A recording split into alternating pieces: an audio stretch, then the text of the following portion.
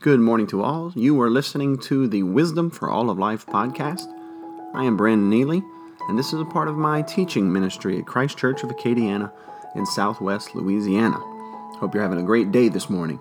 Our mission here is during the weekdays to look at a few verses of the wisdom literature of Scripture and apply them to all of life. And today we are in Ecclesiastes chapter 4, verse 4. Here we go. And I saw that all toil and all achievement spring from one person's envy of another. This too is meaningless, a chasing after the wind. Welcome to the rat race. That's right, this is wise King Solomon's description of the rat race. You've all seen it. You've all been a part of it. In fact, you might be a part of it even right now. Let me tell you a little bit about the rat race. The rat race is a way of life in which everyone is caught up in a fiercely competitive struggle for wealth or power. The law of the jungle, survival of the fittest. Everyone wants more, and some get it, and some do not. But all are marked by envy.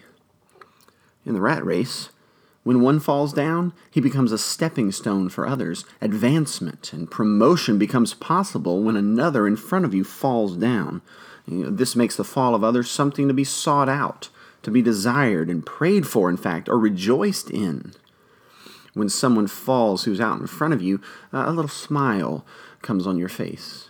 In the rat race, when one rat gets ahead, he becomes a target. There's a big target on his back, a target of envy, a target of hate, a target because he is now seen as an opponent and an obstacle to advancement and promotion. He's winning, and he must be stopped. He must be slowed. He must be passed. He is the enemy.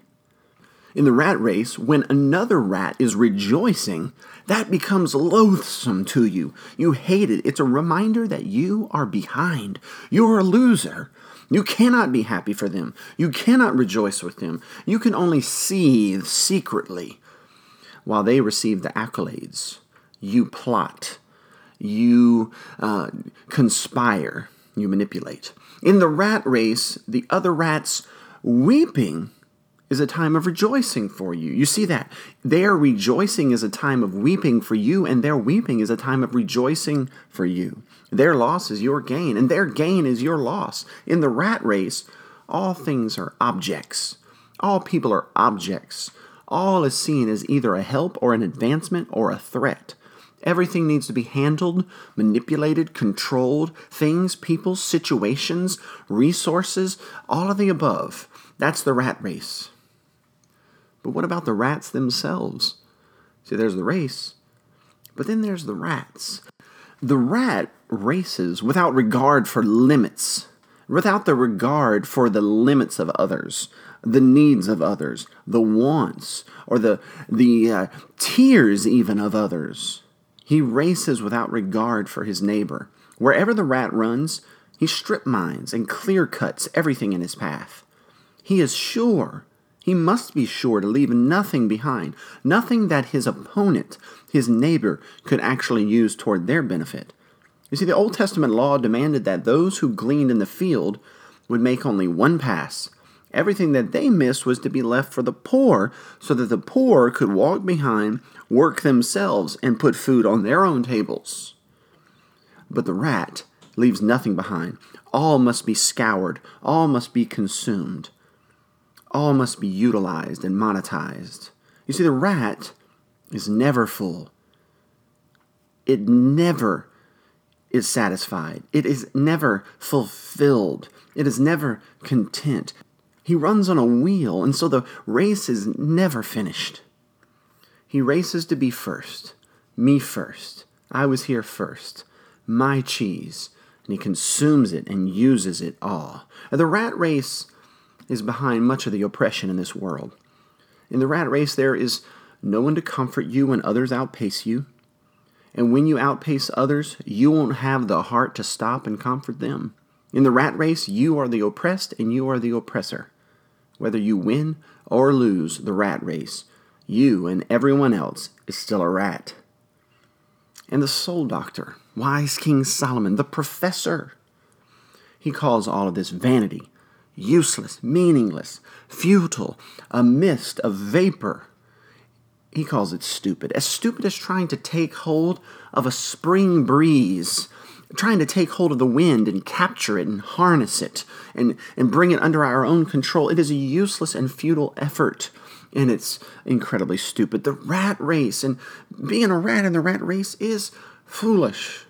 And wise King Solomon points out that not only is this rat race stupid and vain, it's also antisocial. It's unneighborly. It violates the second of the greatest commandments, to love your neighbor as you would have them love you. The rat race destroys community, making everyone an opponent, racing against each other with the engine of envy revving under the hood. Look, when you are working to obtain what you see that others have, envy, you may or may not attain it. If you don't attain it, you live in regret and frustration and bitterness. Perhaps you were kept from attaining it by others, or perhaps you were unable to attain it on account of personal limitations, regret, and sorrow. Regardless, you have set your heart on a goal and you've come up short. But if you do attain it, since your compelling reason to work is to gain what you don't have, you will simply want something else next. Never full, never satisfied, never content, always running on that anti-neighbor wheel. Now today, I think the best thing for us is to ask ourselves the question, am I infected with the green-eyed monster of envy? Is it my neighbor's stuff and fame and notoriety and popularity and car and house? Is that what drives me? Is my neighbor's success that which makes me hate them? Do I weep with others who weep, and do I rejoice with others who rejoice? Am I a rat? And am I in the rat race? Listen to what Solomon says in the Proverbs 14:30. He says this, a heart at peace gives life to the body, but envy rots the bones. I notice there the connection between sin, the sin of envy, and one's physical condition. That's interesting to note. But a heart at peace, resting, like this is the secret to the good life. Contentment with godliness is great gain, the Apostle Paul says. Knowing that God gives everyone different levels of privilege, power, wealth, time, height, etc.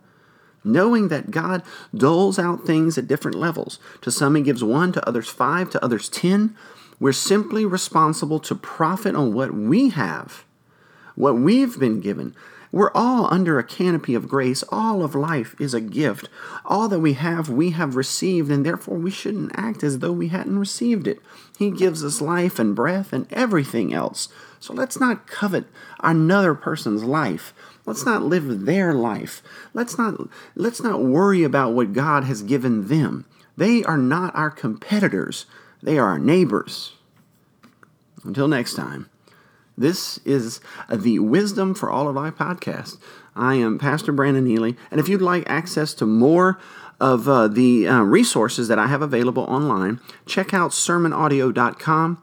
You can search Brandon Neely, that's Nealy, or you can search We Are Christ Church, and you should have full access there. Until next time, remember this, if Christ has called you, He will equip you, He will protect you, and He'll bless you along the way. Have a great day.